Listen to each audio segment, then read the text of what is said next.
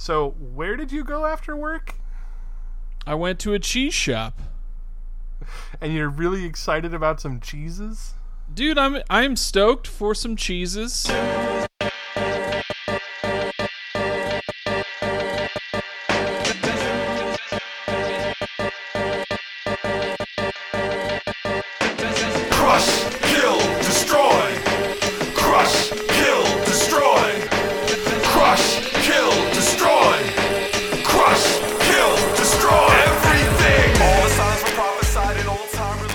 Hello and welcome to episode 155 of the Damage Control Podcast. I'm Ryan, and you best believe I punched Keanu Reeves, and it was better than any scene you could see in Speed.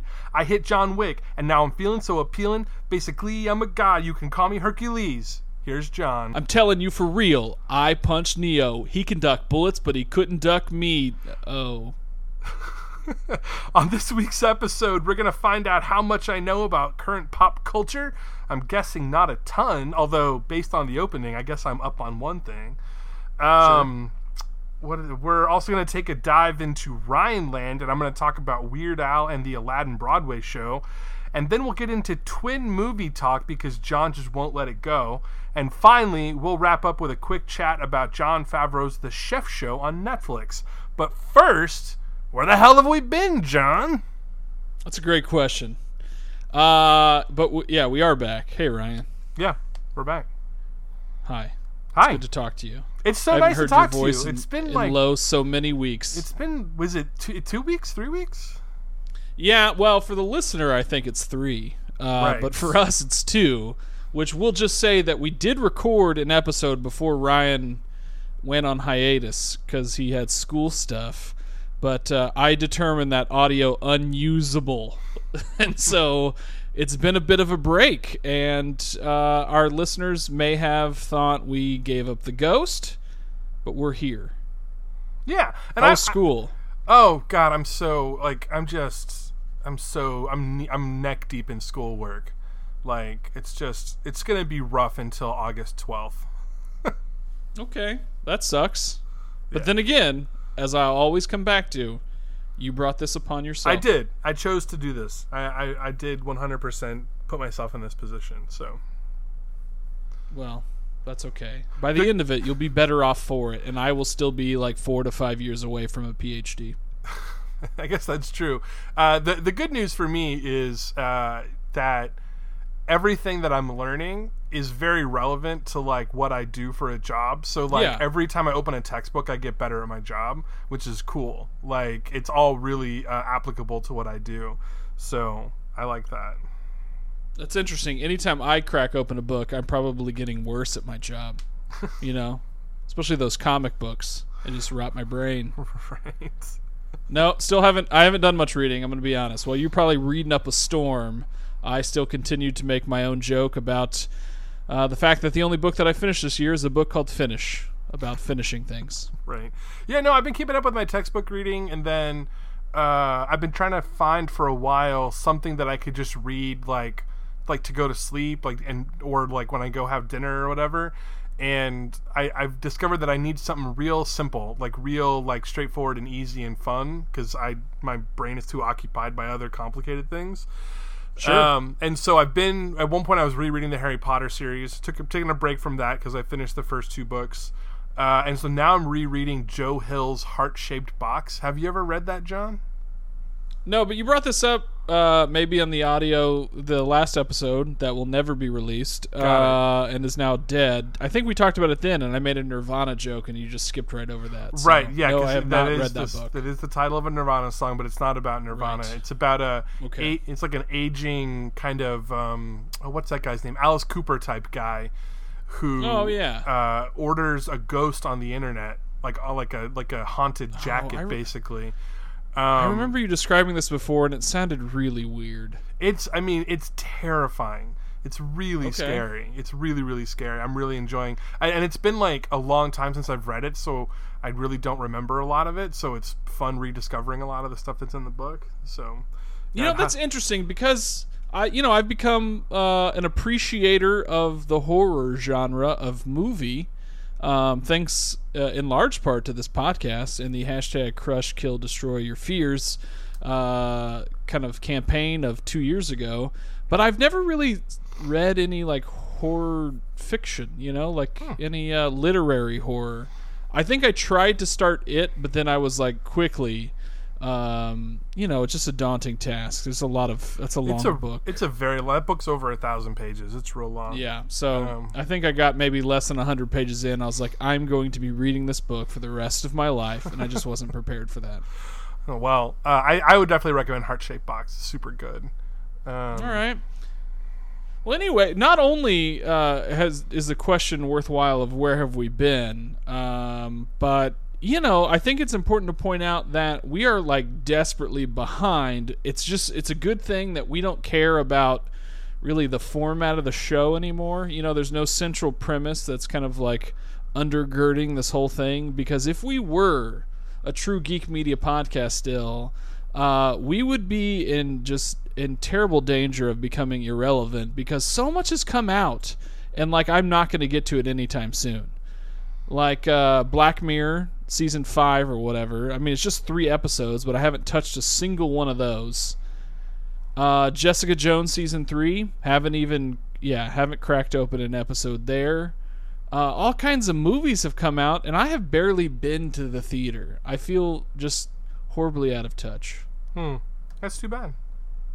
Yeah, well, I mean, as far as summer blockbusters go, it's been a sad summer, I would say. Lots of underperforming titles. Yeah, well, I mean, and I don't know. I was surprised how high some people put Dark Phoenix on their summer movie list. Yeah. I did not. I don't think it's not even on my list. Not even a dark horse. Because I just that knew was smart. That was gonna bomb. Don't give me too much credit. I put Aladdin pretty low on my list, and that's gonna turn out to have been a mistake. So. Yeah, I mean, let me take this opportunity to just remind you that I'm currently in first place, but I think that that's probably a bad sign for me. It's still very early, and I'm benefiting from a mistake I made, which was putting Pokemon too high. But since everything is underperforming, it still stands a chance. But I whiffed on Aladdin for sure. I thought people might not have an appetite for that, and Lion King will probably do better than I thought. Whatever. I think I had Dark Phoenix at 9 or 10. I think 9. Yeah, I'm actually at this point. I'm very curious to see how well Lion King does, because I thought Aladdin would bomb. I didn't think people would really go see it. I thought it might make like $120 million, but I think it's almost getting around 200 at this point, maybe more already. It's doing quite well, and so I think that means that the Lion King, which I think there's more appetite for than there was for Aladdin. I think the Lion King it's approaching really, 300 really well. Million, actually. 287 million for Aladdin. Yeah, I'm fucked. Because I put it at like 8 on my list or something. Yeah, there's just been so many like strange flops, but like, I had Men in Black International as a dark horse because I didn't expect it to do very well. Even despite the star-studded cast, I just don't feel like we have an appetite for that kind of thing. And then Dark Phoenix, I know you're not going to see it. Had this been our old concept, our old premise, we would have both had to see it. But I'm glad I didn't have to subject you to that, because it was pretty daggone boring. I'll say that. I was bored for most of it. There's one sequence that I enjoyed, and apparently, come to find out, it was like the thing that it was a part of like the reshoots. Because, like the movie had not tested well. And so they added in this thing, and I liked that one thing.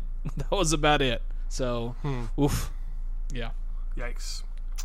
All right. Well, this has been a weird mishmash of opening chit-chat, but if you've never listened to the show before... I mean, that's just how it goes sometimes. That's right. We haven't talked in a while. What else do you want to talk about? I don't know. How's your body? How's your mind? Actually, I moved weird in bed the other night and popped my shoulder in a bad way, and it was pretty achy yesterday. But I still have a whole bunch of the one you injured. Yeah, the one I dislocated. I woke up with a sore foot recently and thought of you. I had a reason. I'd been riding my bike more. I'm trying to get into the habit of like riding my bike to work, so that way I can show up to the office incredibly sweaty and disgusting, and smell for all of my student appointments. But yeah, I was just riding my bike a lot, and my foot hurt a little bit. It's not used to that motion. But I woke up, it was very sore, and I thought of you, Ryan. Did you wrap it? I'm sorry, did I what? Wrap your foot. Did you wrap it? Oh, I heard did you whack it? And that just seemed like a very personal question that I'm not prepared to answer on this episode. It's funny that you mentioned though about going to work sweaty. My campus, my college, we do a mobile food pantry once a month, and we do it in an old airplane hangar because my campus has an aviation program, but the aviation program has since moved to a different location, but we still have the hangar, so it's mostly storage, but we can use it for like big stuff. And so our mobile food pantry is a perfect location for that. And so we had it on Thursday, and I was in that damn airplane hangar from like 7 in the morning until about 11 a.m. And like normally I can do that and then just like go do the rest of my day of work and it's not a big deal, but it was so hot and humid, and I was, unpacking food boxes and sweeping the floor and just doing all kinds of crazy stuff that I got back to my office and I was just like soaking wet, and I was just like, screw this, I'm going home and taking a shower. So I just took my lunch early and just went home and took a shower and changed clothes and came back because it was gross. Yeah, well, Colorado gets a bunch of snow on the first day of summer. We have officially entered into that time of year that is marked by two things for me specifically. One, I can't get out of my car without my glasses fogging up, which is a fun problem to experience. And then two, I can't go anywhere, midday, like walking around campus without becoming a sweaty, miserable mess of a human being. Well, on that note, if you've never subscribed to the podcast, you definitely should, because that's how you can make sure you get... We smell delicious. Yes, we smell delicious, and you can get that smell right to your podcast app of choice. That's right. Just by hitting We're working on a proprietary scratch and sniff podcasting app. That'd be amazing. And then if you've never taken the opportunity to rate and review the show, we'd really appreciate it. It helps us find new listeners. You can just give us... probably need them right now because all those old listeners fell off because they thought we died. Right. So what you should do is give us a 5-star rating and then in detail describe the way you think we smell in the review. I mean, and just know that we don't smell the same, so you're going to have to distinguish who you're talking about. Right. All right, well, on the other side of the break, John has a quiz for me, which I'm very excited about. Hey, Twitter world, this is yours truly. Now, coming soon to Twitter, you'll get to read all my thoughts and opinions on just about everything. Now, there's a lot of fake OJ accounts out there, so this one, at the real OJ32, is the only official one. So this should be a lot of fun. I got a little getting even to do. So God bless. Take care. All right, go for it, dude. Take it away. Was that you bringing us back from break, from our very specific breaks? Yep. That was good. Thanks. Okay. No, you're supposed to do it real over-the-top radio. It's 3:21, and you're listening to the Damage Control Podcast. Of course, it's not 3:21 while people are listening to this, probably. But if it is, how random is that? That would be really like a weird coincidence. That would be amazing coincidence. Let's see here. So it's been a very long time, but there was a brief stretch where in place of this thing that I used to do called the Geek Media Minute, I started, changing it up, and I did what I like to think of as a variation of the NPR news quiz, Wait, Don't Tell Me, that we titled Stop, Shut Your Damn Mouth. Okay? The damage control version. So let's think of this like that, okay?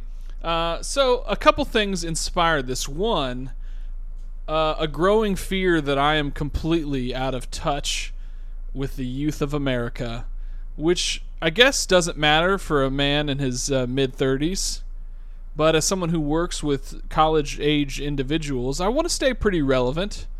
Also, as someone who prides myself as, John Green's my spirit animal. He's, I think of myself as, John Green if John Green were bad at being John Green, right? Like I have similar aspirations, I just don't follow through on them. It's important to stay hip and relevant, in touch with what the young people are into. So I was thinking about that. I had a pretty disturbing moment, but not unusual, not uncommon either, at a freshman orientation recently, Ryan, because it's orientation season in our world.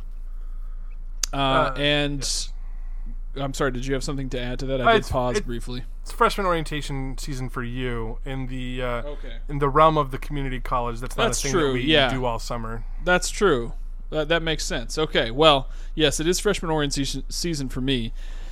And as we do with every new freshman group, we kind of do that first day of class, you tell me your name and your major and all that stuff, and I usually come up with fun questions. But one of the things that we have them tell us is where they're from and where do they go to high school. And someone, the first freshman orientation that we had, she said Berkner High School. Guess where I went to high school, Ryan? Berkner High School? It's a weird word, yeah. You hear it and you're like, did you just say burger? But no, it's not Burger High School. I went to LV Berkner High School. And so I raised my hands in triumphant celebration when she said Berkner High School, even though I don't give two shits about my high school. I'm going to be honest about that. And she's like, did you go there too? And I was like, class of 02, baby. Like that. I said it exactly like that. And then it dawned on me that she obviously was class of 2019. Yep. Which means that if I had a child at the age of 18, that person would be a senior in high school. Mm-hmm. And, that cut me deep and sent me spinning and out of control into an existential crisis, which I've been in one for a long time anyway, so it just complicated matters. So that weighed on top of the idea that you've been out of touch, out of pocket lately, as we discussed, because you were in your doctor in training program in Lubbock, Texas, and I figured you probably weren't paying a whole lot of attention to the goings-ons in pop culture, despite the fact that you have many times boldly proclaimed yourself as a child of the internet. I am a child of the internet. Right. But I figured this was a good time just to see how close, how closely you're paying attention, which is probably not very close, and two, how ubiquitous some of these stories become, so even if you're not paying attention, maybe you happen to hear about it. So this is what I'm going to dub a relevance quiz to see how pop culturally relevant you are right now in late June 2019. Okay, all right. I have 10 questions for you. Okay. I have decided that in order to be determined that you are indeed relevant, you have to answer 70% correct. I have to get a 70. Wow, okay. You do, yeah. Let's consider this a major specific class. You need to get a C or better, okay? D's do not equal degrees in this case. Okay. I'm going to give you a softball to start so you can build your confidence, okay? Okay. Question number 1. Despite being 54 years old, this actor is riding a tidal wave of resurgent popularity, recently being dubbed the, quote, internet's newest boyfriend, a title he was surprised to learn about on the red carpet of a recent premiere. Who is he? That would be Keanu Reeves. Yes, and we in fact did not punch him. Just want to clear that up. I would never punch Keanu Reeves. No. He probably could never do anything that would earn my wrath. Yeah, no. So I would have no reason to punch him. I would cuddle with Keanu right. Reeves. Interesting. I would take a Joey Ross nap with Keanu Reeves. Yeah. Yeah, that sounds delightful. Dibs on Big Spoon, though. I don't know. He's probably taller than I am, but I'm meatier, you know? All right, number 2.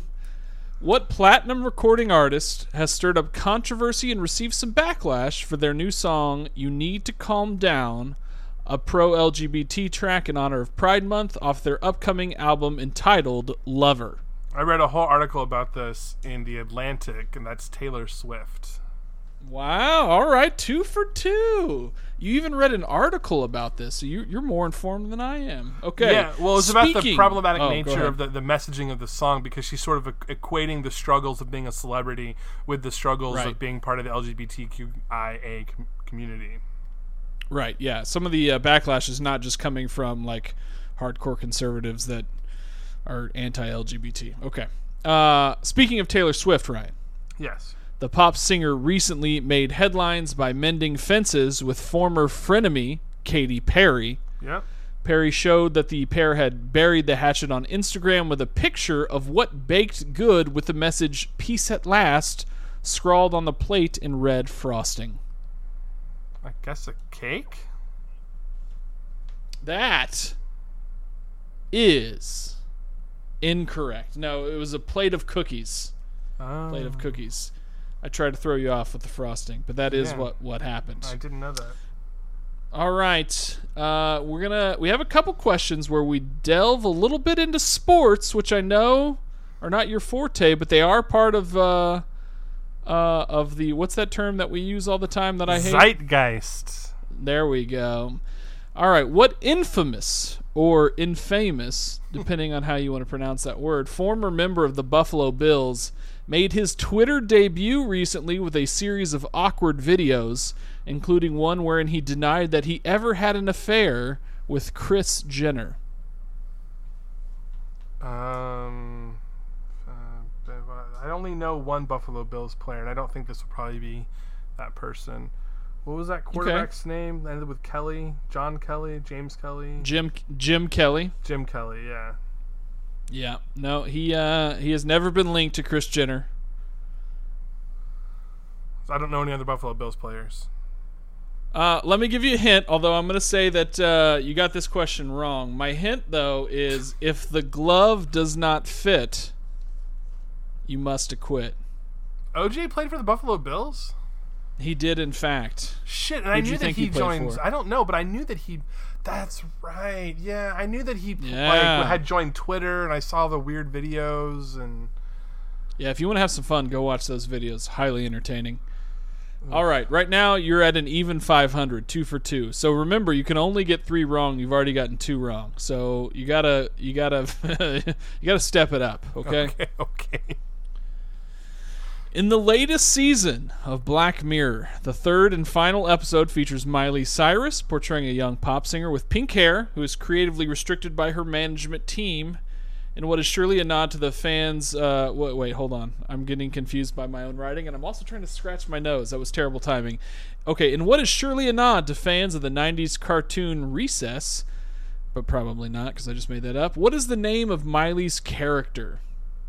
Oh, it's Ashley. And I know that because there's a pop singer who has colored hair named Ashley, but there's like a different last initial or something.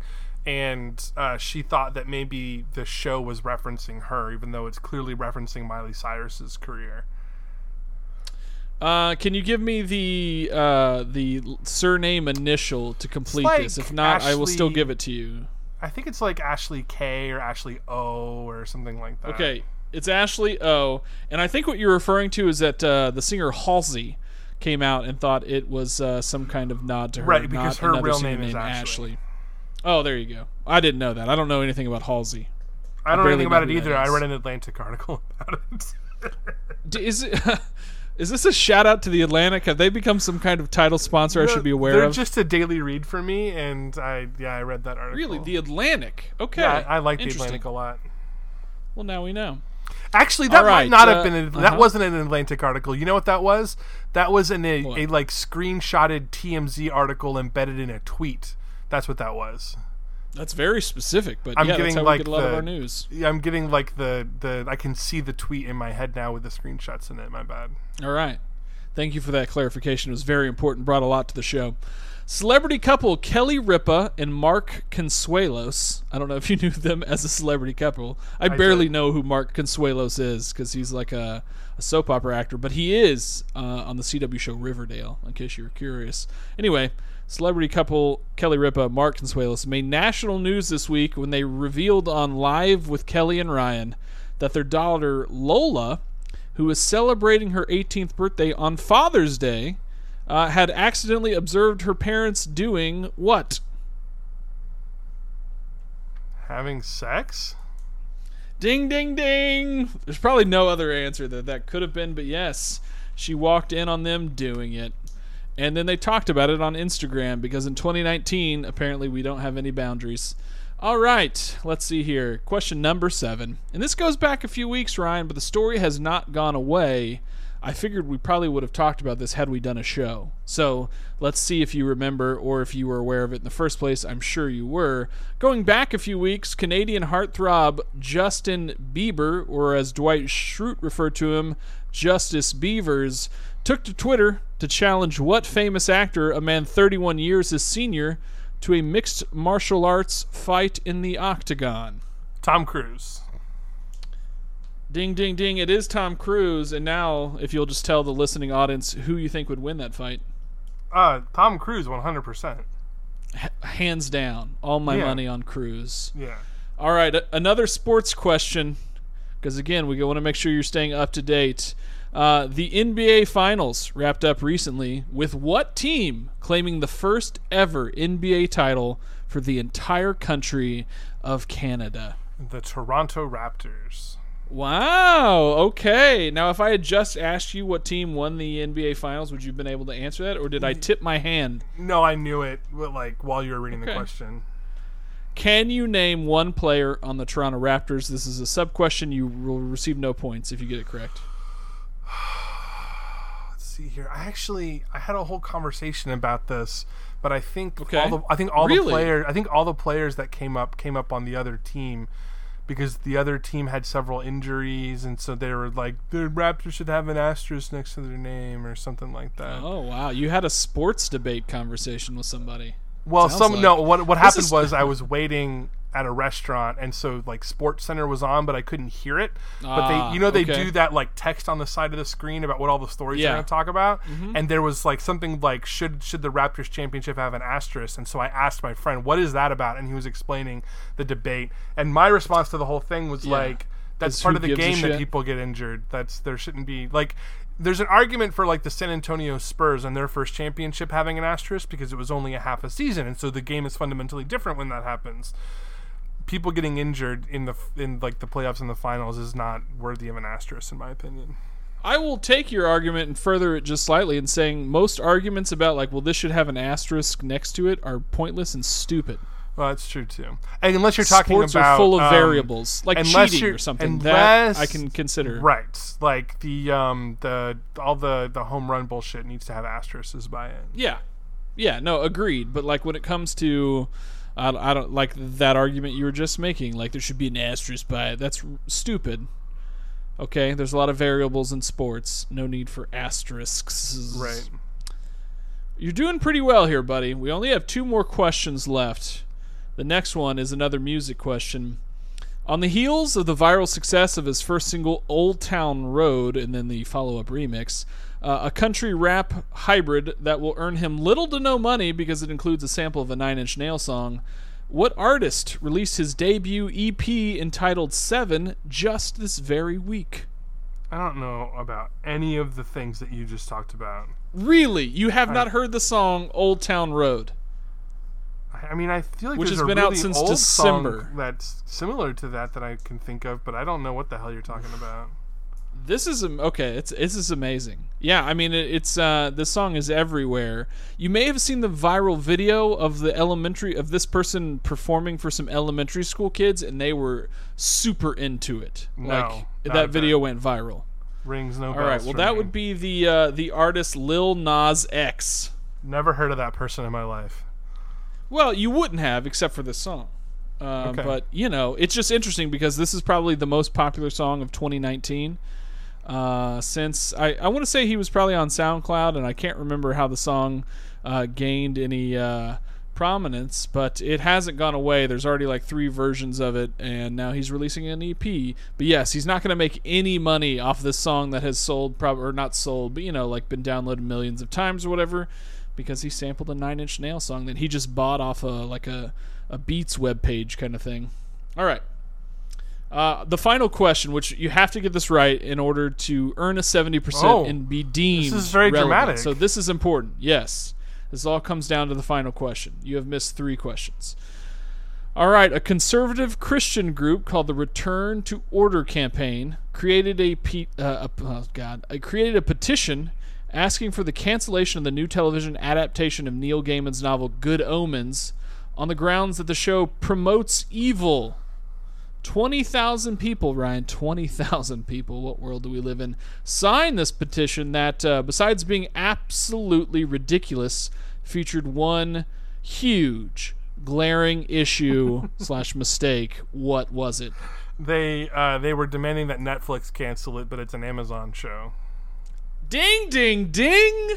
We have a winner. You just passed the relevance quiz for June 2019. You can be officially deemed pop culturally relevant. Hooray! How do you feel? I feel very good. I feel vindicated. Do you want to make you have a speech or anyone you'd like to thank? I would like to thank The Atlantic for supplying me with news. Obviously, yeah. This is now the Damage Control podcast brought to you by The Atlantic. I would be down for that. We should be an Atlantic sponsored show. Yes, we should anchor ourselves to a dying industry. That's a great idea. The Atlantic has a thriving website. They're not doing. I'm sure it does. They don't have problems at all. Okay. Yeah. So cool. Awesome. Yeah, you should feel good about all that. Glad to see that despite you being a doctor in training, you haven't lost sight of what truly matters. Right. Gotta keep up with the pop culture bullshit. Information about celebrities and whatnot. Good job. Thanks. All right. Well, on the other side of the break, I'm going to talk to you about a couple different pop culture things that I got to experience. Good. That was great. Good tease. Thank you. Well, then it's over. It's all over. All of this is meaningless. I did it for her. I did everything for her. And now she's gone. And you came down here to get a hot story, didn't you? Pictures of me to sell your lousy newspaper. Frank. Sure, you think I'm a big hero, the man of the hour. Well, do any of you understand how a man can hurt inside? Frank, they're not here for you. Weird Al Yankovic is on the plane. All right, we're back. Hopefully John filled that break with some kind of Weird Al nonsense. It is 3:39. You're listening to the Damage Control podcast. That's right. So last weekend, I had the opportunity to go to 2 different ticketed events, which is really out of the norm for me that I would go to 2 things that aren't movies in one weekend. But that's too much. That's overkill, if you ask me. It's the way the schedule worked out. I had a Friday evening event and I had a Sunday evening event. So the Friday evening event was a Weird Al concert. Doesn't that make you excited, John? No. No, not at all. In fact, Weird Al elicits a reaction from me that I would just describe as an eye roll, kind of gives me tired head a little bit. Really surprised by that. I would figure you would love Weird Al. Yeah, it's just not my thing. Not my thing. Wow. I find him to be kind of grating, in a similar way that I find your face Carrot to be Top. kind of grating. Many do. You're not the first person to tell me that. Wait, I missed in a similar way. What? I find it's in a similar way that I find Carrot Top grating. I mean, they're just how I don't like dare Weird Al's you? Voice. How dare you? Have I besmirched 2 people you appreciate? No, I fucking hate Carrot Top. Carrot Top is saying the they're worst. the same person. Weird Al is in a much higher class of entertainer than Carrot Top.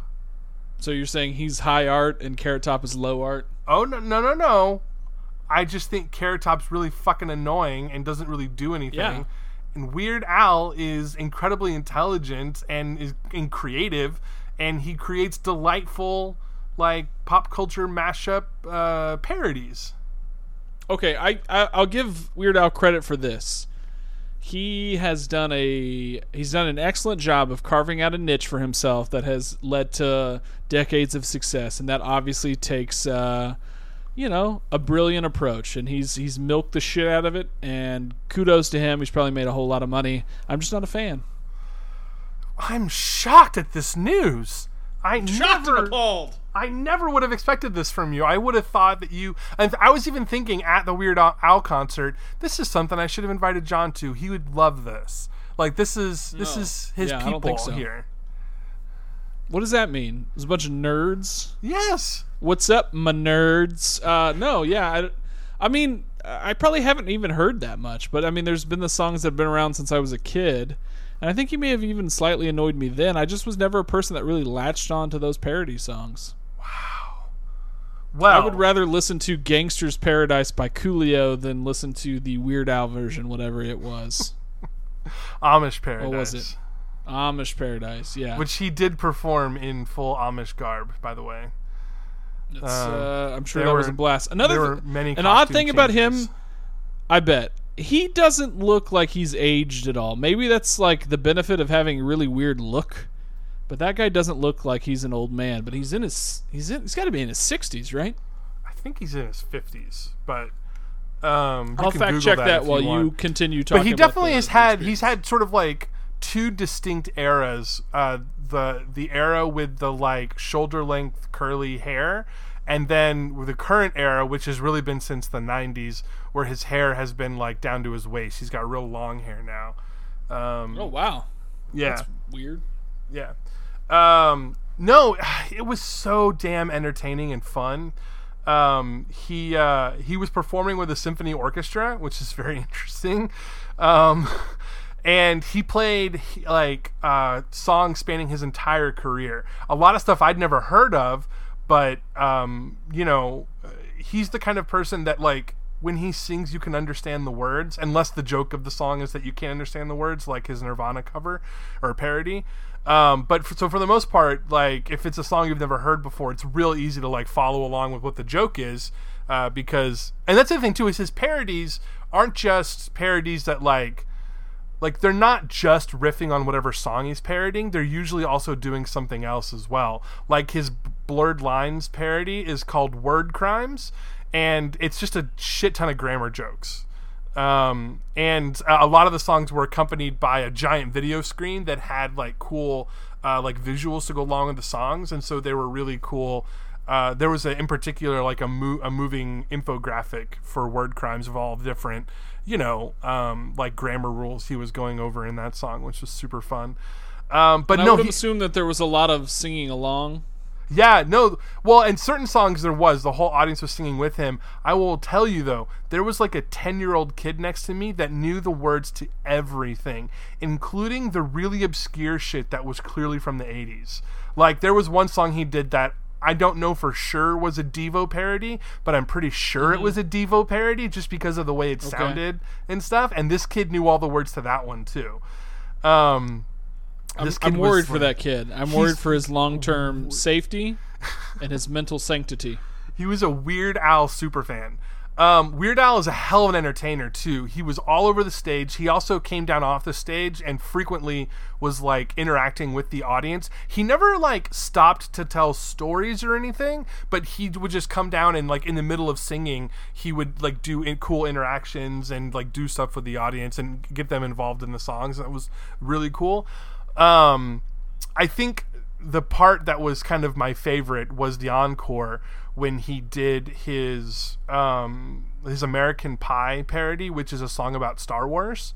Have you? I'm assuming you've heard that one, John. Like it's a song sure all about Anakin Skywalker. Yeah. So you know he had gone off the stage as if the show was over. That's an interesting like. I don't know what you call that tradition, social construction that we've maintained, that when artists finish playing the last song of their gig, there's just an automatic encore as well. I wonder yeah, it's weird. What's that? Say that again. It's weird. It drives me crazy a little bit.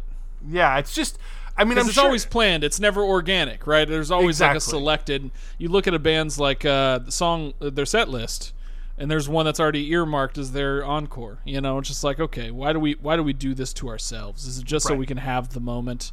Yes, it's weird because at some point that's not how it was. It was, you know, if the mood was right and the audience was, you know, applauding enough or however it worked, then they would come back on and play one more song. Now it's just like an automatic. There's always an encore thing. Anyway, that's neither here nor there. So he came back and he was in the full Anakin Jedi, like from episode 1 garb, and there were probably like 20 stormtroopers on stage, along with a life-size moving R2-D2 and a Darth Vader. And it's a long song because it's a parody of The Day the Music Died. which is like a 5 or 6 minute song, and it's perfectly like written to be Anakin's entire like story from the Phantom Menace, and like the thousands of people in the audience all sang it in unison together, and it was like super fun. Like it was awesome. It was terrific. So I really enjoyed that. The only bad part of the night was the sound mix was not great. Something was going wrong where like all of the lower end of the audio spectrum, like where basses and all the lower notes from the orchestra or the lower instruments from the orchestra were just kind of missing from the sound mix, and you were getting all of the higher stuff.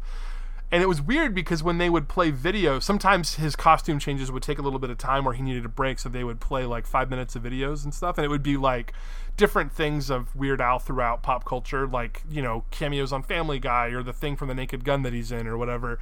That was all perfect. Like the sound coming from the video was mixed just fine, but the whatever audio was coming off of the stage was kind of fucked.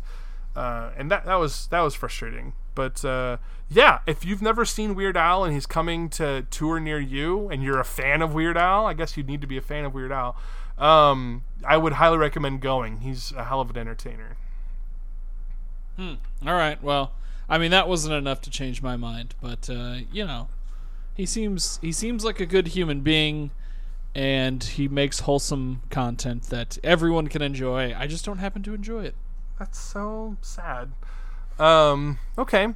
Well, so then the other thing that happened, that was Friday night, and then Sunday night I went to the music hall at Fair Park. I have season tickets to the Dallas Summer Musicals, and it's all Broadway shows. And this was the month where we got to see Aladdin, the Broadway version of Aladdin, which is good timing because the Aladdin movie is out, and I've seen the Aladdin movie as well. And the Aladdin movie is not very good. It's okay, but it's not great. All right. But the Broadway show is fantastic. It's really, really good. And it makes you wonder why they didn't just adapt the Broadway show, like, or take what works about the Broadway show. Because the main thing, if you're going to do Aladdin and it's not going to be the cartoon, is what do you do with the genie? Because Robin Williams' performance is so iconic. How can you have something that's like that isn't just immediately dismissed as not Robin Williams? And what they do in the Broadway show is it's sort of similar to what they had Robin Williams do, is just make the genie know that he's in a play. You know, like he addresses the audience. He makes all kinds of pop culture reference, but because it's a live show, he can make very up to the minute pop culture references that probably change all the time, because they can just update the script whenever they want. So he made like lots of really cool, like very topical jokes that were really fun. They also, because it's a Disney show, and that means they have license to the entire Disney catalog if they want, he would just all of a sudden break out in songs from other Disney musicals, which was really fun. He's just the performer, and also the way that part is written is a show-stopping, like really entertaining version of the genie. And it's just too bad they didn't kind of like take that version of him and put him in the movie, because he's still doing the same songs Robin Williams did, but it's got such a different spin on it that it's different enough where you don't constantly be like, well, but Robin Williams is better, you know? Right. Yeah. The thing that I think is the most interesting about that show, other than the genie, is that they spend so much money on one set, which is the set of the Cave of Wonders, that you can tell that there's just not a lot of money left over in the budget for like other really good sets. So the sets of like Agrabah and the sets they have to work with on like, you know, like the street chase at the beginning and stuff are really bare bones, and it's like a really pitiful street chase. Like, yeah. You don't believe for a minute that he's actually having to run from anybody on stage, because he's just running around in circles in the same spot basically. I wonder why they didn't like open it up and use like the entire like the auditorium. No, it's a good question. I don't know. And I mean, he does climb up on like some like little buildings they build for the stage. So there's a little bit of that, but like it's just a little. I found that to be a little pathetic. And then I also thought that the second act was a little like I think they felt the need to cram in a couple more songs, and it really slows the plot down. But other than that, I thought the the Broadway musical is really fun, and it's worth the price of admission just to experience the genie, because that part is so cool. And then I sent you this video and asked you twice to watch it. I'm curious if did you watch it? I did. Yes. Thank you for. No, your approach was like, it's only like 3 minutes, just watch it, like as if, and that was what baited me, like, okay, this is not a huge investment of time, and so right. Yes, I did make good, and I listened to it. Okay, cool. So there's this video that ESPN did. It's called The Science of Sports. I guess it's like a series of videos they do where they sort of break down how the human body works and stuff. But they did one on the genie in Aladdin, and the guy that's featured in the video, he's not only did he perform on Broadway, but he's part of the touring company, and he was the guy we saw perform in Dallas. And he's from Fort Worth, by the way. Oh, nice. Yeah. So basically, what they do is they look at like how much oxygen is in his body, and like how it is that he can perform such a demanding role, because he's just talking a mile a minute, he's singing a mile a minute, he's dancing, he's moving around, he's just doing so much. And they get into like his breathing method and how he has to like breathe to make sure he's got extra oxygen in his body and like all that stuff. I thought it was fascinating. Yeah, it was cool. It did. I mean, some of the things in there were really interesting. Like, it showed his resting heart rate beforehand, and then like right before he's about to go out for his first number or whatever, his first appearance on stage, like his heart rate basically doubles, and it was like 155, I think.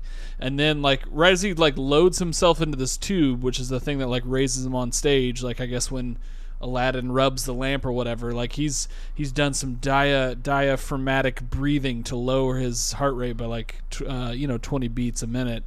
Yeah, a lot of that stuff was really cool. I was mostly fascinated with, that's a big dude.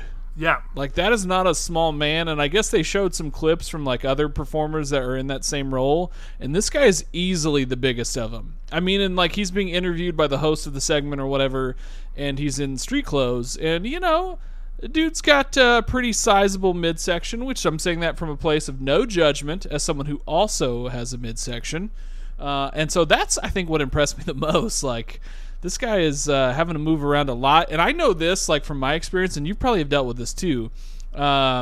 But, when I'm out of habit in terms, like, I haven't presented in a while, like, had to go through a long presentation or lecture or whatever the case is, or maybe, like, I'm really out of shape because sometimes, my fitness levels vary. Sometimes you get that whole, like, huffy, like, out of breath, like, I've been talking too much and I'm losing my air. I'm not doing a good job of keeping my breathing steady, and like I'm moving around a lot, and it's just like, man, I know this sounds more huffy than I'd want it to. That dude's belting out numbers while he's at like 85% of his max heart rate. It's insane. Yeah, no, it's very impressive, and the fact that he doesn't just do that like once a week either. He does it 8 shows a week, and he's on tour, so he's not he's constantly moving and traveling and performing constantly, and he's able to do that is super impressive. I'd be very curious to see that guy's diet, because he's got to eat like a sumo wrestler, because you got to be crazy hungry by the end of that thing. Right. Famished. Yes.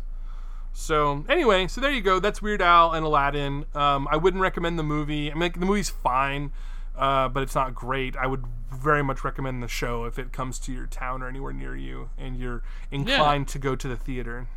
Well, it's good to be a patron of the arts. That's right. Yeah, I haven't been to a live musical in quite some time. It's been really nice having the season tickets this year. I got them just so I could see Hamilton. Right. Because it was kind of the most economical way and the one way to ensure that you got tickets. But I've been enjoying it so much that me and my friends were renewing for next year, and we're gonna do it again next year. Wow. Yeah. Very, very bougie of you, but that's cool. Yeah. So, all right. So that's Adventures in Rhineland. Coming up after the break, we're going to get to the Twin movie talk. And John's going to talk to you about that one. Dearest Vincent, I know you don't know who I am, but believe me, I came halfway across the world. Whoa. I got another 6 hours to pay the money back. And tell the Klain brothers that harassing a man who's already in the slammer is beneath even them, all right? I don't know any Klain brothers. I'm your brother, Julius. Huh? Come again? My name is Julius, and I'm your twin brother.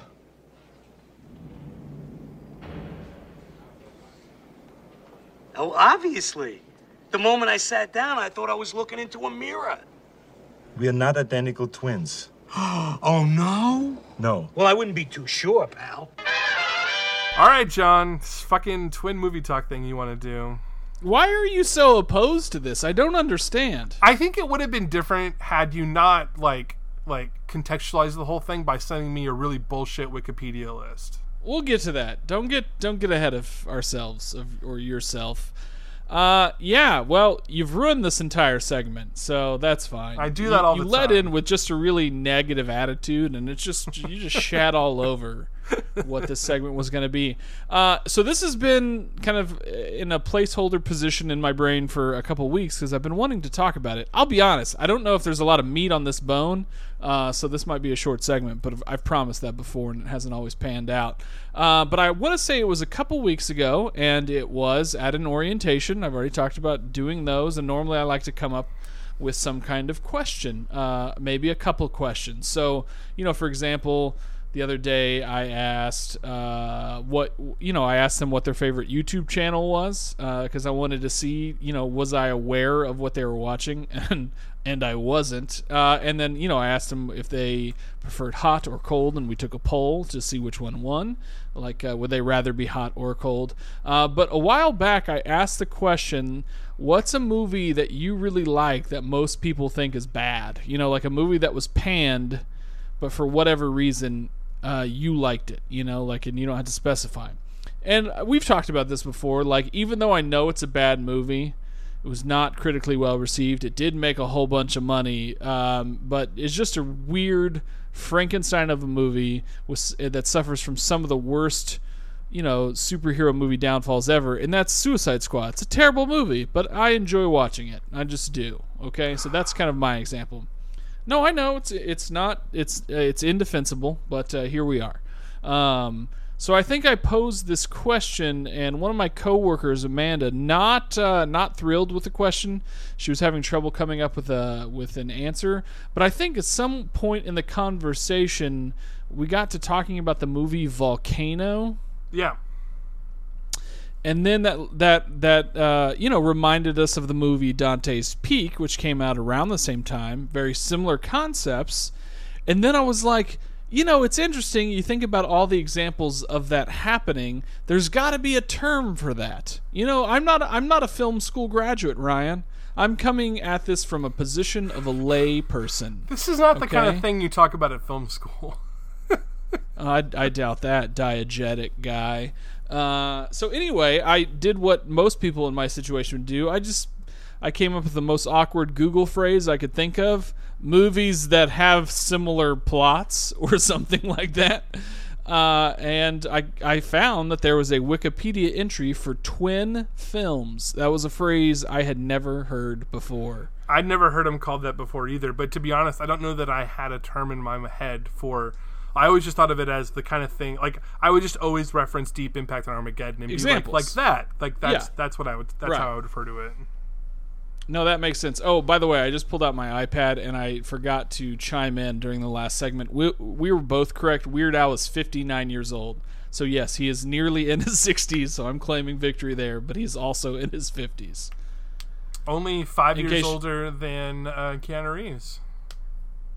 That is a crazy fact. That just blew my mind what you did there. I know that was just math, but that blew my mind.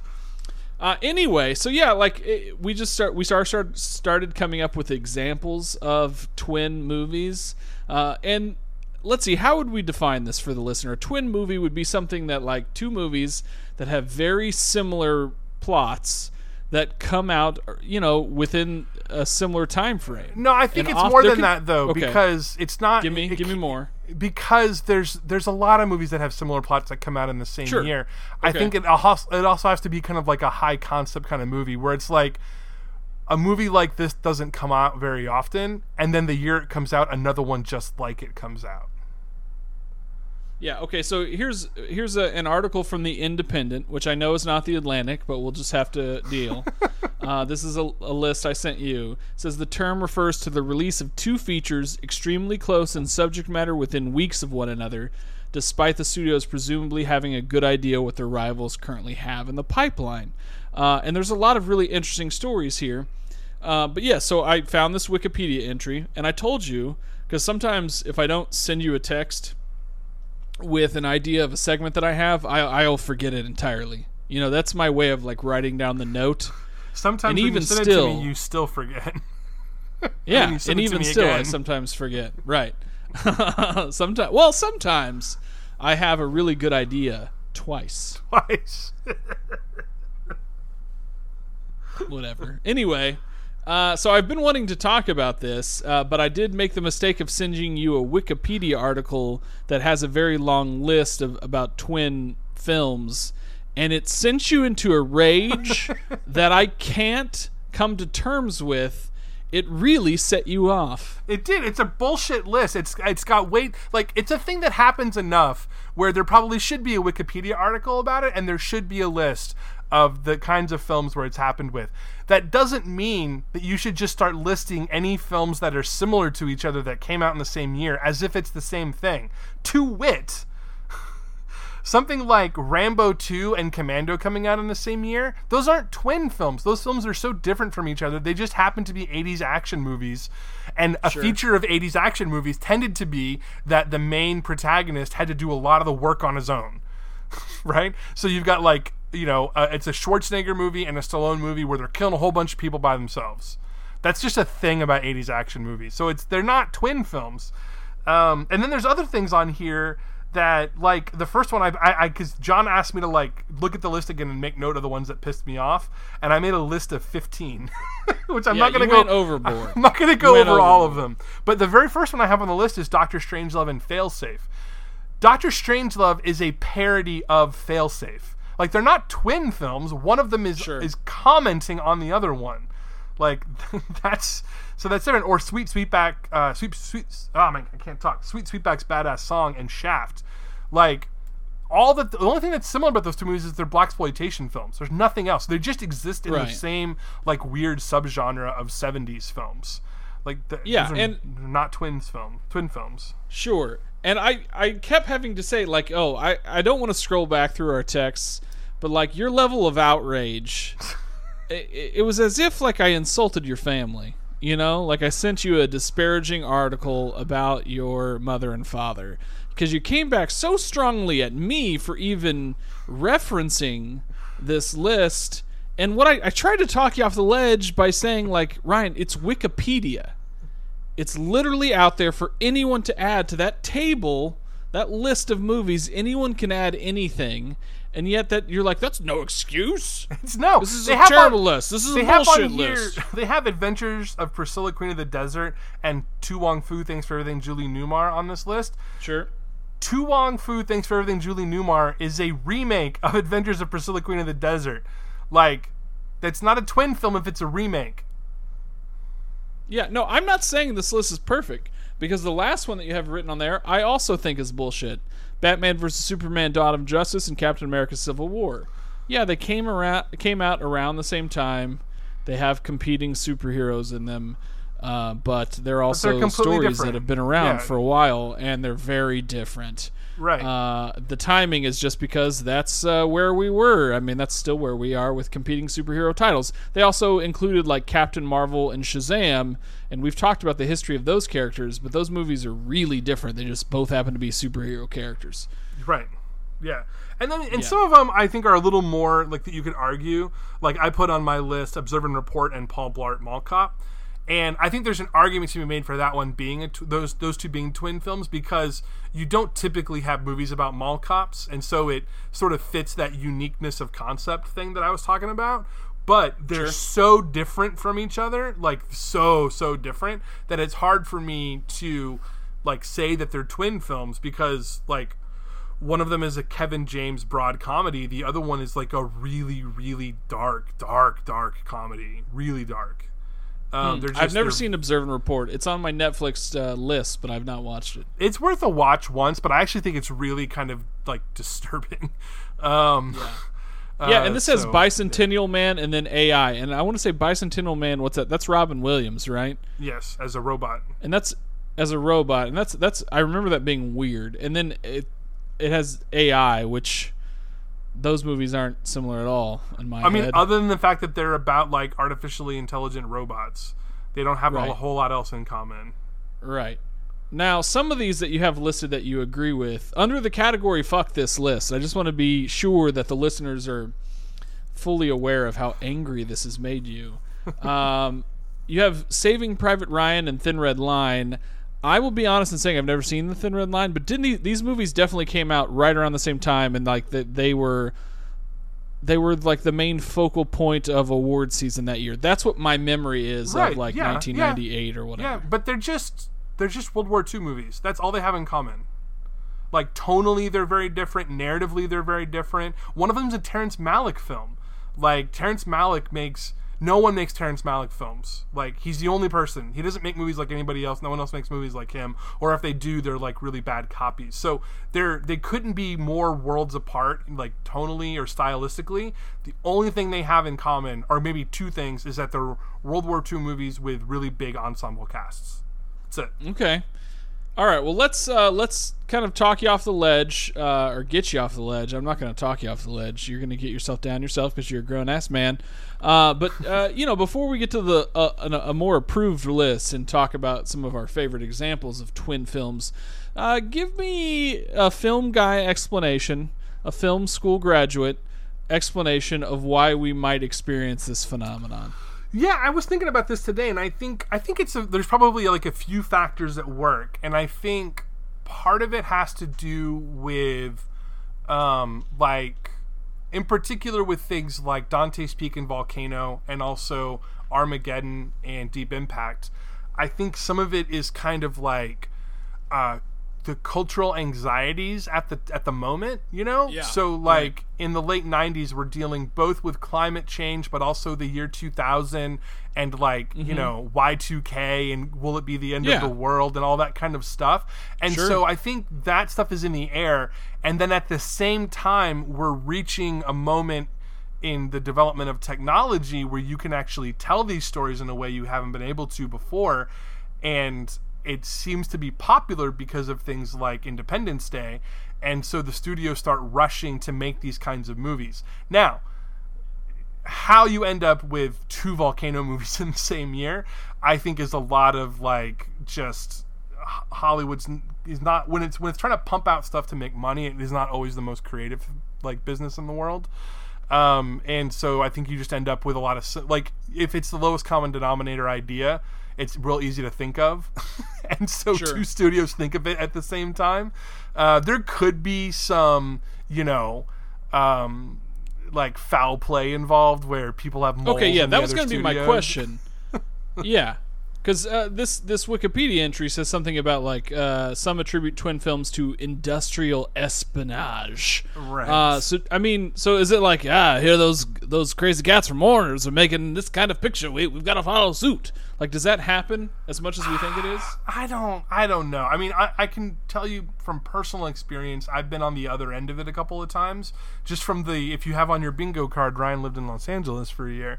From the year that I lived in Los Angeles and worked at a film production company, I remember we were working on a bank robbery picture that had Lucy Liu attached to it, and I'm struggling to remember the name of it right now. It never got made, but I remember it was about a woman who is like a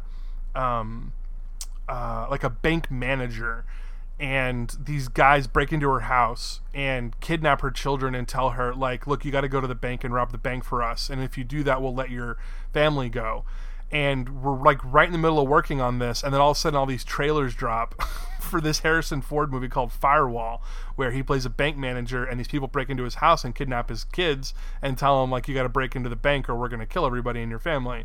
And so the company sent me to the movie on their dime, like to the movies, and said, go watch Firewall and tell us how similar it is to our movie. And it turned out it was way more like cyber tech focused than the one we were working on was. So it wasn't that movie ended up not getting made for a whole lot of reasons, and that probably was one of them. But interesting. And it happened with something else too. There was another film they had that was like only partially in development that was like stunningly similar to a There's this Robert De Niro film with Dakota Fanning where he's like her father, but also her psychiatrist, and they're trying to help her get over her mother's death. And the big twist is that De Niro killed the mother, and that's why the daughter's acting so weird all the time, because she knows that her father killed her mother, but he's got like split personalities or whatever, so he doesn't know. And that was the big twist in the script that we had. And so there was a lot of debate in the company if we should even like move forward with it and all that sort of thing. So I mean, I think it just happens. Like it's just real easy for people to sort of have similar ideas for movies and then for them to get made at the same time. Yeah, no, that makes sense. I will also say, to your credit, that was one of the more interesting LA stories you've ever told us. Oh, thanks. Yeah, good work. I'm happy to cross that off my bingo sheet. Okay, so we've talked about how much you hate the list, why we might run into this idea of twin films, but let's look at some classic examples. And I'll be curious to hear if in any of these pairings, if maybe like you like one way more than the other, and especially if the one that you like is not the like more accepted winner of the showdown between the two. So well, right off the bat, you know which one it is. I think I do. I'm confused, but we'll get there. So the first one on this list is Tombstone and Wyatt Earp. We recently talked about these movies, right? And Tombstone is the clear winner there, and I don't enjoy Wyatt Earp at all. I like Wyatt Earp better. But that's probably more a function of me really not liking Tombstone, because Wyatt Earp's not great. I forgot. I had, again, there's so many times where, like, you'll bring up a Hot Sports opinion that I just have to, like, repress, because otherwise I can't continue our friendship and podcasting partnership, and that's one of them. You forgot? We had a whole, like, hour-long conversation about it. How did you forget? I just explained it to you. It makes me mad. And it warps my impression of you as a person, you know, and I can't keep working with you if I don't respect you in any way, and so I have to make sure I bury that deep, like I've buried so many other things. Okay, well, yeah, Tombstone is obviously the better movie. I think I'm on the right side of history there, and I'm going to have to go re-listen to that episode, apparently. Then you have the one we were talking about before, Dante's Peak and Volcano. I don't think I've seen Volcano. I remember Dante's Peak, though. That's got Pierce Brosnan in it.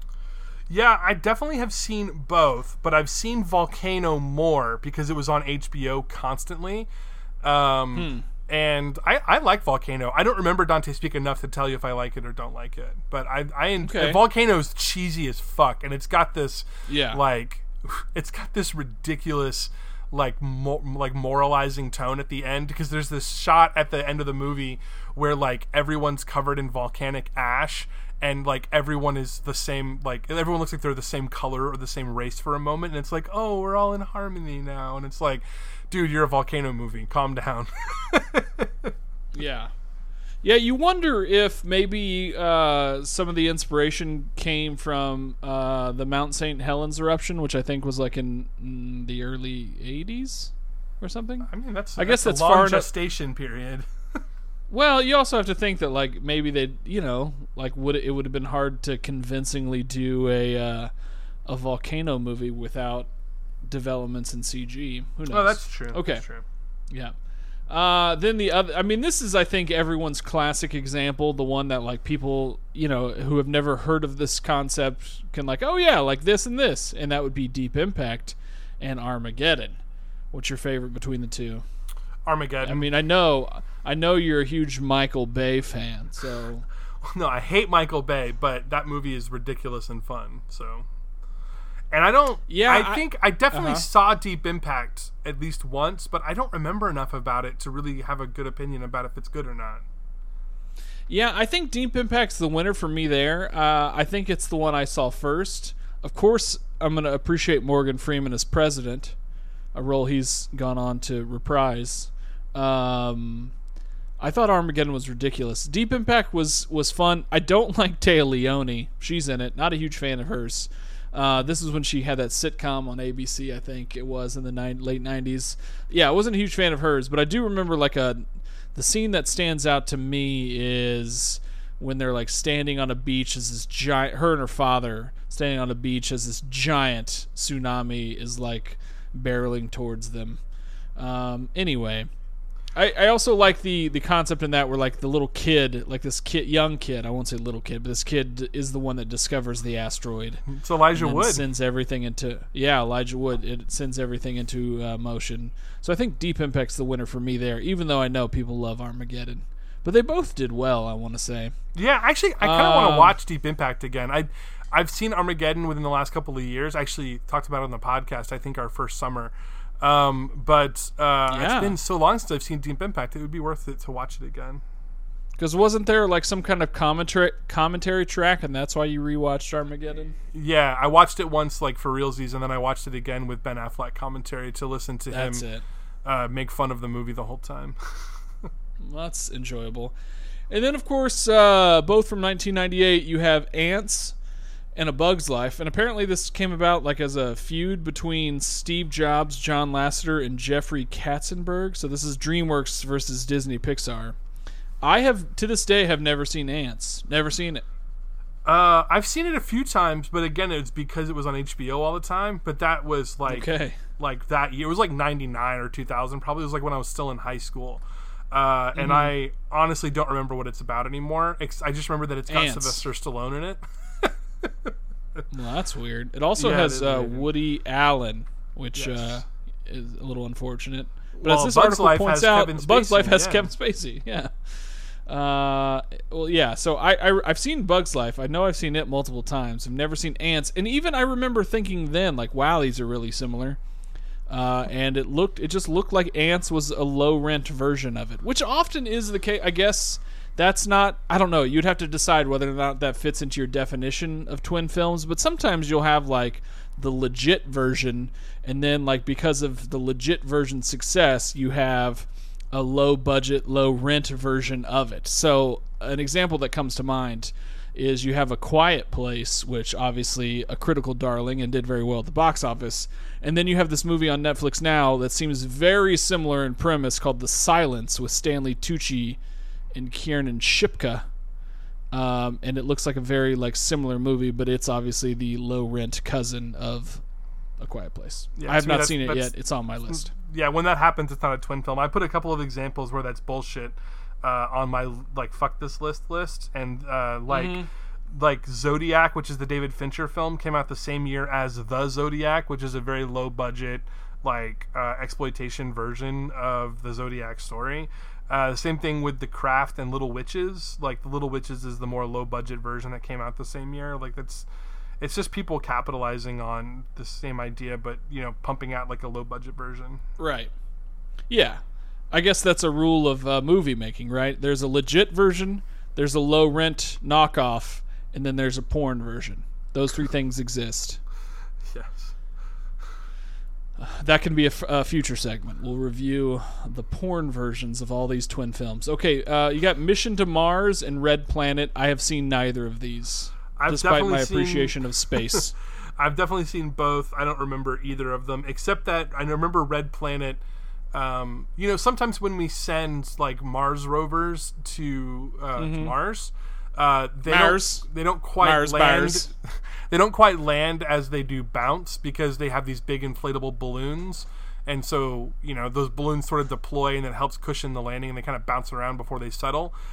They decided to like take that concept and adapt it or translate it into like a human craft, and so that's how they land on Mars is with the bouncy one in Red Planet. I remember thinking that was real silly. Fair.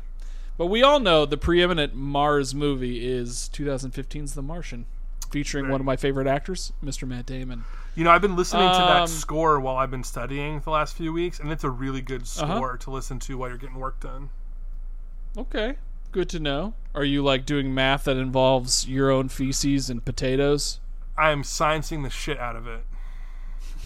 In 2006 apparently, Ryan, the year of magic, because we had Christopher Nolan's The Prestige and then The Illusionist featuring Edward Norton.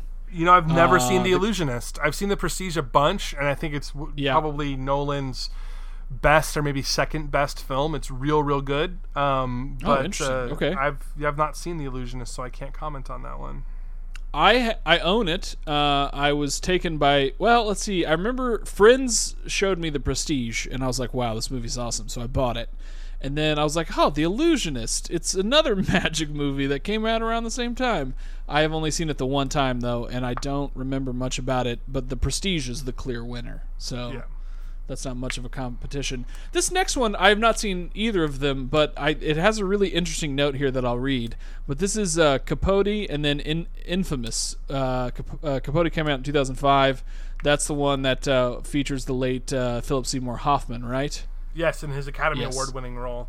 Yes, he won an Oscar for it, and then Infamous came out in 2006. Now, the interesting note here is that Hollywood producer Bingham Ray at one point told the New Yorker that he remembered taking a phone call from Douglas McGrath, who is the director and screenwriter of Infamous, and he was telling him that he had completed the script, and apparently the guy said, I know, I've got it on my desk, but apparently he was talking about the other script for Capote. So I think that's an interesting side note, a nice little anecdote to this discussion. Two movies that I have no interest in ever watching. You have No Strings Attached and Friends with Benefits. Both of them came out in 2011. And if you ask me which one was which, I couldn't tell you. No idea.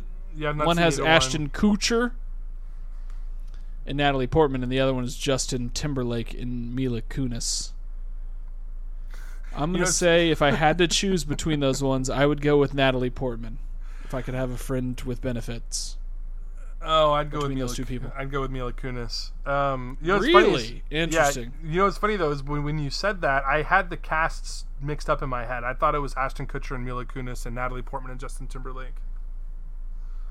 They should make like a coupling movie, like a movie about swinging that features those four people. You know what? Like a weird non sequitur follow up. What I would prefer to see is the one with Ashton Kutcher and Justin Timberlake. Okay, where they try to be friends with benefits themselves. Yeah, I think that would be fascinating. Maybe they're, like they're coming to question their sexuality later in life and end up in that situation. Okay. That's right. All right. Pitch it. Write the pitch. And you obviously know some executives in the film industry. You can get it on their desk. And then you have recent examples. These came out in 2013. White House Down and Olympus Has Fallen. Again, I couldn't tell you which one is which. I'm pretty sure that Morgan Freeman is president in at least one of them, if not both. He's president in Olympus Has Fallen. Jamie Foxx is president in White House Down. Interesting. I have not seen White House Down, even though it stars Charming Potato. But Channing Potatum. Yes. I have seen Olympus Has Fallen, though, and I actually really like that movie. The sequel is utter garbage, the one that takes place in London. It's terrible, but the first one I actually quite liked. Okay, interesting. I wonder what, what was the inspiration for this? Was this like conservative film writers being like angry with Obama, and that inspired them to write these movies about the White House being attacked? I don't know. I don't think. I don't know enough about who made them, and I don't really remember the politics of... Let's speculate wildly. You know what? Morgan Freeman doesn't play the president in Olympus Has Fallen. Aaron Eckhart does. I do think Morgan Freeman's in it, though. I think he plays, like, the Secretary of State or something. Wait, so has Morgan Freeman been the president more than in just Deep Impact? Am I missing something? He's obviously been God, but has he been president more than once? Sorry, I don't know. I'm sorry. Is this conversation boring you? It's 4:25. You're listening to the Damage Control podcast, and apparently it's nap time for one of the hosts. Anyway, the last example on here, you can look it up while I finish this list. A movie called Marguerite and a movie called Florence Foster Jenkins. I haven't heard of a single one of these, and I feel like we're going out with a whimper, not with a bang, because I don't know nothing about those things. I don't know nothing about nothing. What do you got for me? You got some Morgan Freeman facts? Yeah, I got the Morgan Freeman thing. He played the president in Deep Impact. He played Speaker of the House in Olympus Has Fallen. And apparently he's also played a role in the Supreme Court, but I don't know what movie. Bonfire of the Vanities, which is a famously terrible movie. So he's only played president once. Oh, man. Then I was mistaken before. My apologies. This is why you listen to this podcast, because we fact-check ourselves. We would never push false information. To be fair, when he was playing Speaker of the House, he was only third in line to be president. So yeah, he's close. He's closer than we are. It's very true. Yeah, I think if Morgan Freeman like legitimately ran for president, he would stand a chance of getting elected. Yeah, he's got a really weird relationship with his step granddaughter or something, and I think that would prevent him from holding higher office. Like weird as in incestuous. Well, yeah, I don't I think know they're nothing. related by blood, so Sure. it's not quite incestuous. But there's a thing there that I just choose not to explore. All right, that's weird. That makes me uncomfortable. And that brings the discussion of twin films to an end. Thank you for making this awkward. Anytime. Stop it. Do whatever you have to do. Jumping jacks, funneling, butt chugging a pot of coffee. Do what you have to do. Butt chugging a pot of coffee. It's terrible. Can you imagine? That would be an immediate Darwin Award winner. Man receives third-degree burns on his anus after trying to butt chug a pot of coffee. I mean, clearly I would use cold brew. Oh, yeah. I do have some cold brew in my fridge right now. Obviously bought from the grocery store and not self-made because I don't You don't do make that your own stuff, cold but, brew? It's so easy. Oh, my gosh. Food guy. You know what's also easy? Buying it pre-made at the grocery store. All right, tease the next segment so we can finish this damn thing. That's the end of that segment, thank God. On the other side of the break, we're going to talk about the new Jon Favreau show on Netflix called The Chef Show. I'm gonna make love to you, woman. Gonna lay you down by the fire and caress your womanly body. Make you moan and perspire. Gonna get those juices flowing. Yeah. We're making love, baby, Yeah. love, baby, love, love, love, love, love, baby. Yeah! Huh? Now, John, are you a fan Ryan. of the movie Chef from 2014? Never saw it. You never saw Chef? Dude, you gotta see Chef. It's so good. I've disappointed you several times this episode. You have.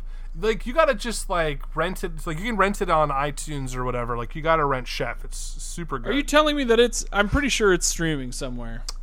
I mean, that counts as streaming when you rent it on iTunes. Oh, but I'm streaming for free. Somewhere where I would not have to pay for it. Because that's going to be a barrier for entry for me. It has been on Netflix in the past. I don't know that it is now. It's too bad that I don't think it is, but you'd think they would have figured out a way to make sure they have it licensed right now because it's the whole reason they're doing this show. Yeah, you would think. Yeah, so for those that don't know, Jon Favreau made a movie in 2014 called Chef, and it's about he plays the movie. Wow, I can't talk right now. He wrote, directed, and starred in the movie. And it's about a guy who sort of came up the food world and very quickly, kind of like a meteoric rise, and then found himself working in like a very hoity-toity fancy restaurant. And it was he's kind of stagnating and kind of doing the same thing over and over again and feeling stifled by his manager or the restaurant owner. He can't cook the way he wants to cook. And he kind of gets this awful review and just kind of goes ballistic and ends up quitting and starts a food truck.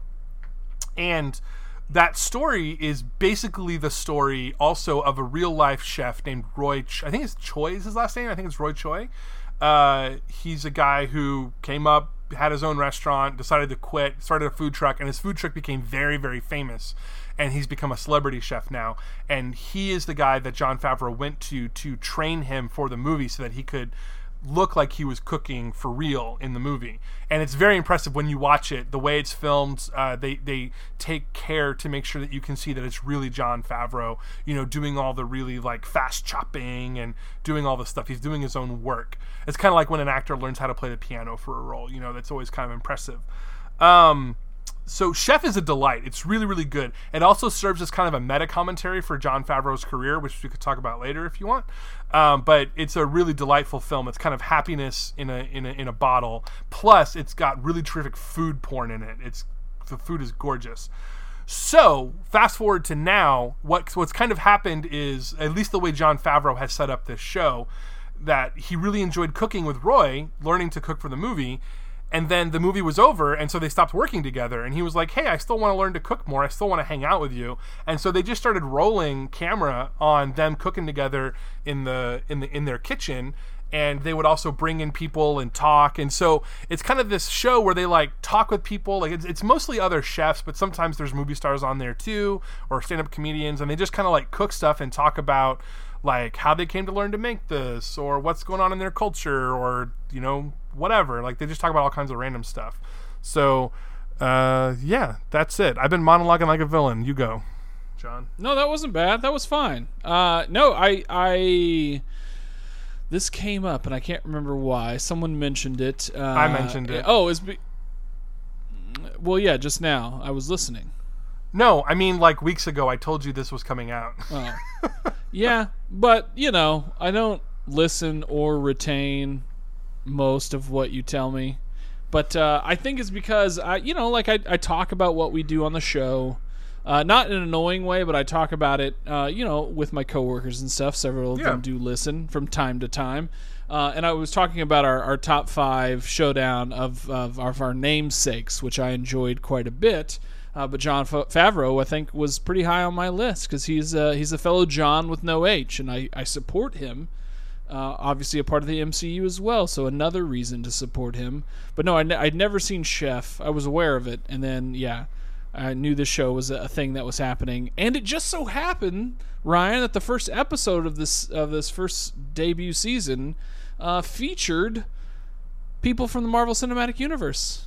And, I think hold on. Was it when Gwyneth Paltrow was on it, right? She's on the first episode, and then Robert Downey Jr., Tom Holland, and the Russo brothers are on, and Kevin Feige, I think. And Kevin Feige, yeah. Yeah, they're on the second episode, yeah. I think that's where the first bit of it I saw, because I was really I don't know, fascinated and probably overjoyed by the bit with Gwyneth Paltrow, where she wasn't even aware that she was in Spider-Man: Homecoming. She knew she filmed that. She thought it was an Infinity War, I guess. They're not really telling her. She shows up on set. She does her bit, which is all at the end of Spider-Man: Homecoming, and she had no idea that she was in Spider-Man. And Jon Favreau kind of broke the news to her. I don't know so much that they're not telling her what she's doing. It's that it's Gwyneth Paltrow, and she's a little Looney Tunes. Kooky. Yeah, she is a little Looney Tunes. She's vaginal steamed herself stupid. Maybe. I'm just wagering a guess, a really inappropriate, offensive guess. But I thought that was charming, and so I did watch the first episode. I don't remember the name of the restaurant. I have not heard you crack your knuckles in a while, but are you doing it right in front of the phone's microphone? Thank you for that.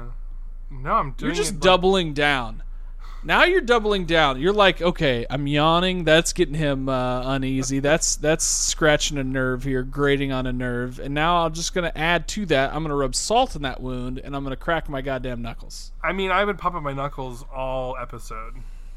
Well, no, this is the first time you did it right by the microphone, and I heard every bit of it. Anyway, but yeah, they're at some restaurant, and there's definitely seafood involved, and we've had some time where we're in the kitchen, and then there's this meal shared between all those people you mentioned, and that was awesome. I really enjoyed that.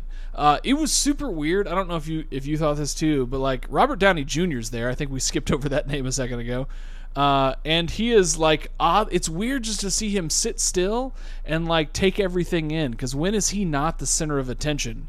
Right. There's multiple points when Roy the chef is talking, or Tom Holland's talking, and he's just there. He's just there having a good time, and he's not being his larger than life self. And it's man, this is odd. It's weird to just see him sit there and not talk. Yeah, and there's some interesting interactions between him and Tom Holland too, where they're kind of ribbing each other, but it's real. It's not as flamboyant as what they do in the movies. It's more it's a little bit more subtle, more dinner table talk stuff, and that's kind of fun to see that they have that dynamic, even when they're just chilling out eating dinner, Yeah. I've only watched 2 episodes. In fact, I watched episode 2 an hour before we started rolling. But yeah, I think it's kind of cool. It's a cool premise. It's, Jon Favreau is basically a common person who learned some sweet cooking skills, and so he's what we would be, me, if I tried harder, if I actually made an effort to learn more how to do things properly and quickly and all that stuff. Chefs are incredibly efficient creatures, and he's picked up on some of that. So it's interesting to watch that kind of relationship, that connection with Chef Roy guy. Yeah. And I like the banter. I like the talking. I like watching them make the food. The one thing that's a little frustrating to me watching it is that there's no way to access the recipes. And they skip a lot of steps, so you can't really follow necessarily it either. Yeah, the graphic that they use to show what goes into it, I don't like that. Yeah, like it's a neat thing, but it's also not helpful. Like what happens is there's these little interstitial like claymation things with the food truck, and it'll like sort of bounce around or whatever, and then when they're gonna cook a dish, they'll kind of like cut inside the food truck, and there'll be like a plate of whatever they're about to make, and then it'll kind of like go into like bullet time for a second, and all of the ingredients will explode out of it, and you'll have like labels of all the ingredients they're about to use, but it's on the screen for like 5 seconds. Yeah, it's really fast, and then there's not like these days I'm so used to watching like Binging with Babish or Bon Appetit or whatever, and almost every episode of those shows that you watch on YouTube, there's a link to find the recipe online, and you can make it. And I love that interactivity, and that's how most of the stuff that I cook, that's how I end up figuring out how to do it, is I'm using the internet and like whatever my main source of watching it is to figure out the method to do it. And so you can't do that with this, but at the same time, like, you know, if you're not in it for that, that's probably not going to be that annoying. You know, like, if you're just in it for them to like chat and watch them make good food, then that's totally satisfying in that regard. And they have some cool people on. Like, there's a whole episode that takes place in Robert Rodriguez's kitchen, or I think it's like half the episode. But they're just chilling with Robert Rodriguez down in Austin, and he apparently he's like, you know, I don't know how much you know about Robert Rodriguez, but the dude taught himself how to make movies, and he's kind of famous for like he writes, directs, shoots, edits, writes his own scores. He does everything. He rarely works with a very large crew. He likes to do it all himself. Well, that sense of like ownership and learning and tinkering extends into the kitchen, and dude's got like a wood-fired pizza oven in his kitchen, and he's also like taught himself to make chocolate and all kinds of stuff. So that's a real fascinating one. I always think Robert Rodriguez is kind of like douchey, but I thought he was real interesting in this episode. So I'm not quite done with it. I think I have 2 episodes left, but I think it's cool. It's a fun little thing. Yeah. No, I enjoyed it too, and making a special appearance in episode 2, someone that you've already mentioned that you're also a big fan of, and that is who? Andrew Ray, also known as Binging with Babish. Yeah, so he is someone you've been talking about for a while. I don't. I mean, it feels like a very long time, and you seem kind of obsessed with him. Maybe you really like his channel and some of the stuff he puts out there.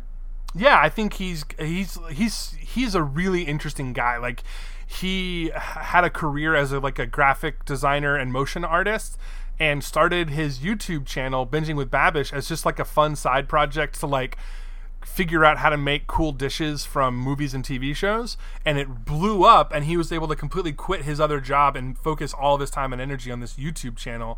And like, I've got his cookbook, and I watch his videos, and he's just become this really cool like internet personality, and I just think that's really, really interesting. And his videos are entertaining as hell. He's really funny, and he's got a really good style for like, he's really good at breaking down what he's doing and teaching you technique and stuff, which is super helpful for me.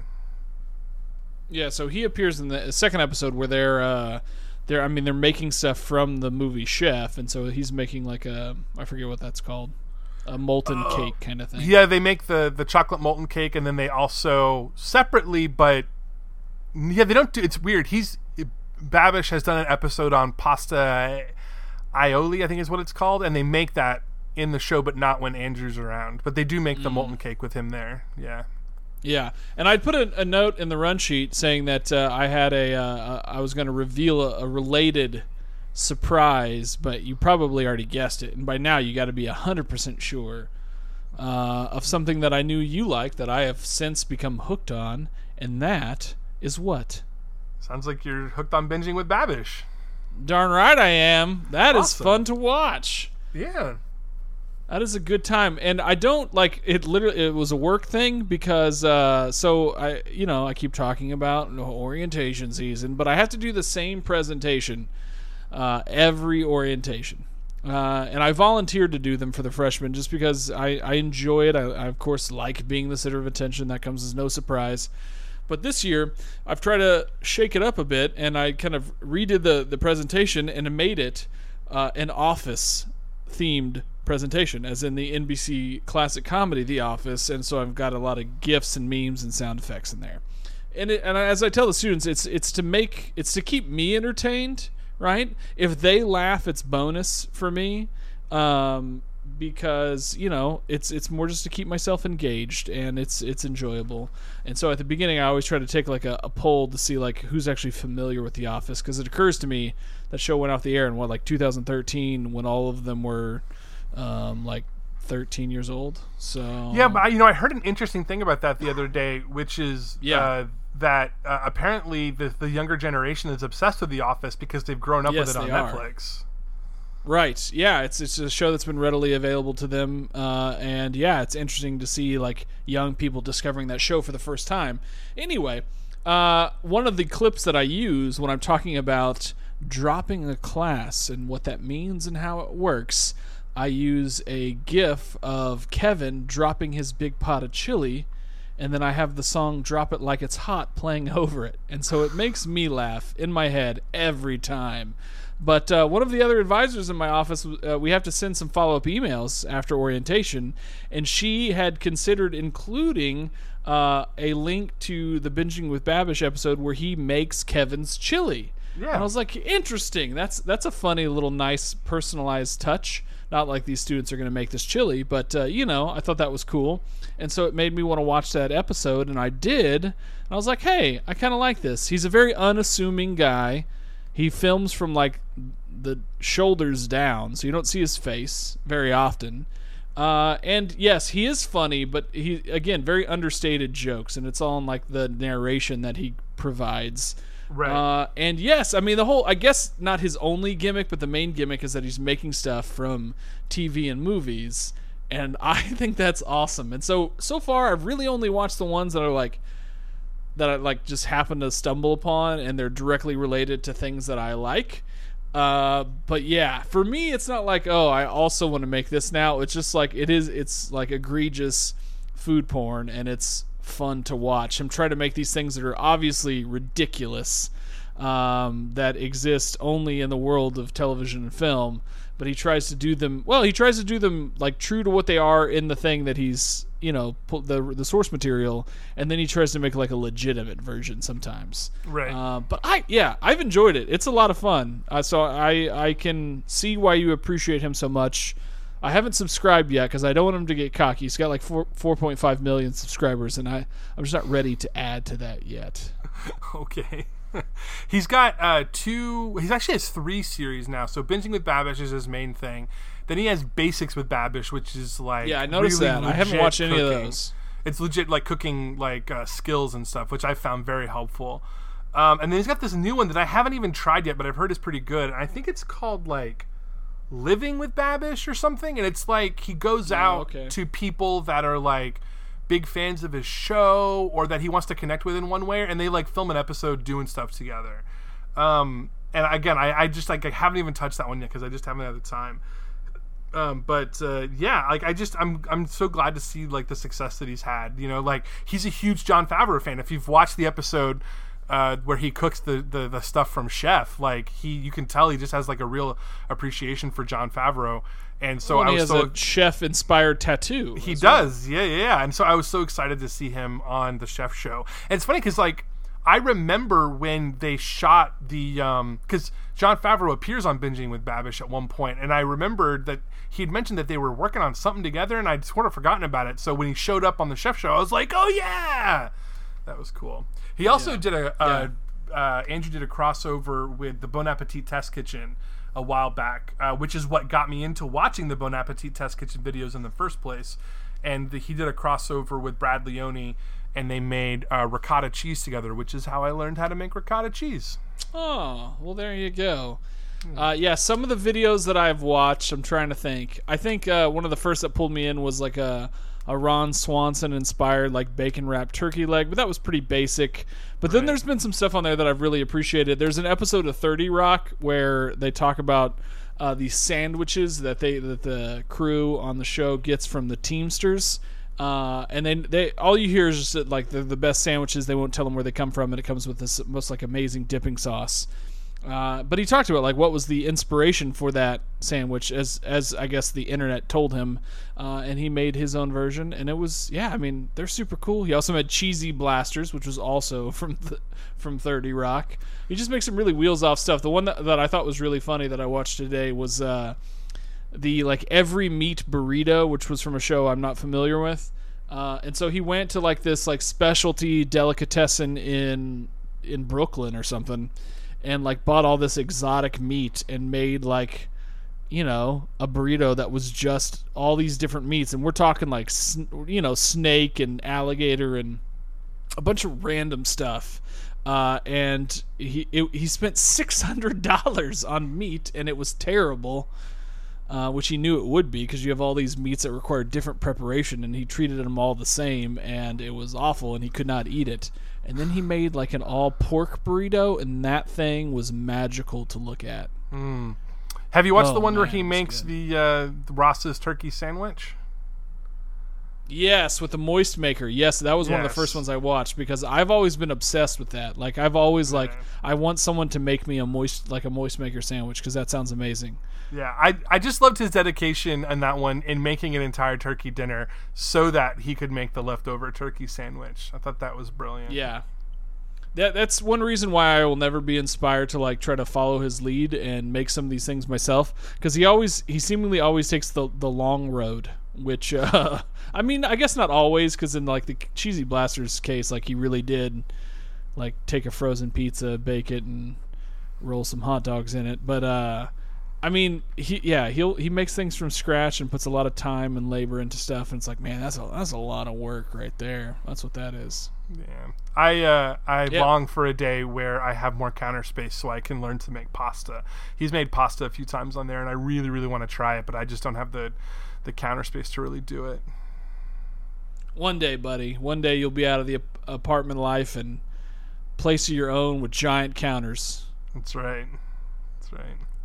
All right. Anyway. Well, I think that'll probably do it for this episode of the Damage Control podcast. It's been nice to be back recording again. I've enjoyed talking with you today, John. Yes, this episode will find its way to the airwaves probably by Wednesday evening. You think? Hopefully, Monday morning. I have hopefully. No excuse. You gotta send me ideas for bumper material because I have no idea. Okay. For commercial break material. Got it. So yeah, that'll do it for this episode of the Damage Control podcast. Stay tuned for another episode of Damage Control podcast. Will it come out next week? ? Probably. We'll see. Our opening theme song is Kaiju by Tribe One. You can check him out on Twitter at Tribe11. That's Tribe ONEWON. And you can listen to his music at tribe1.bandcamp.com. And with some final thoughts, here's John. I'll just say this because we talked about including this in a previous segment, but I think either we both forgot or whatever. But Ryan and I both have watched Always Be My Maybe, which is a Netflix original movie starring Randall Park and Ali Wong. Mm-hmm. And right. It's delightful. We might try to talk about it next episode, but the important takeaway for our purposes right now is that Randall Park's character is in a fictional band called Hello Peril. They are featured in the movie, and I would describe it as like a fun, poppy, hip-hop thing, and it's now my favorite band, and they're not even real. They have 3 songs that are available to that are on the soundtrack. That's what we're referencing at the beginning of this episode, and it's truly amazing. So I encourage everyone to check it out because it could, in fact, change your life. 100%. Yeah, it's really fun, cute movie, but the music is the real highlight for me. Yeah, that's the winner. I want to watch the whole thing again just to get to those scenes where he's performing because it's so much fun. For sure. All right. After the earth-shattering conclusion, once justice is served, when at the last possible moment the world is again saved from the very brink of destruction, we'll be here to pick up the pieces. He's John. I'm Ryan. This has been the Damage Control Podcast. Thanks for listening. Game over, man. It's game over. I don't know about you, man, but I'm about to go eat me some cheese. Awesome.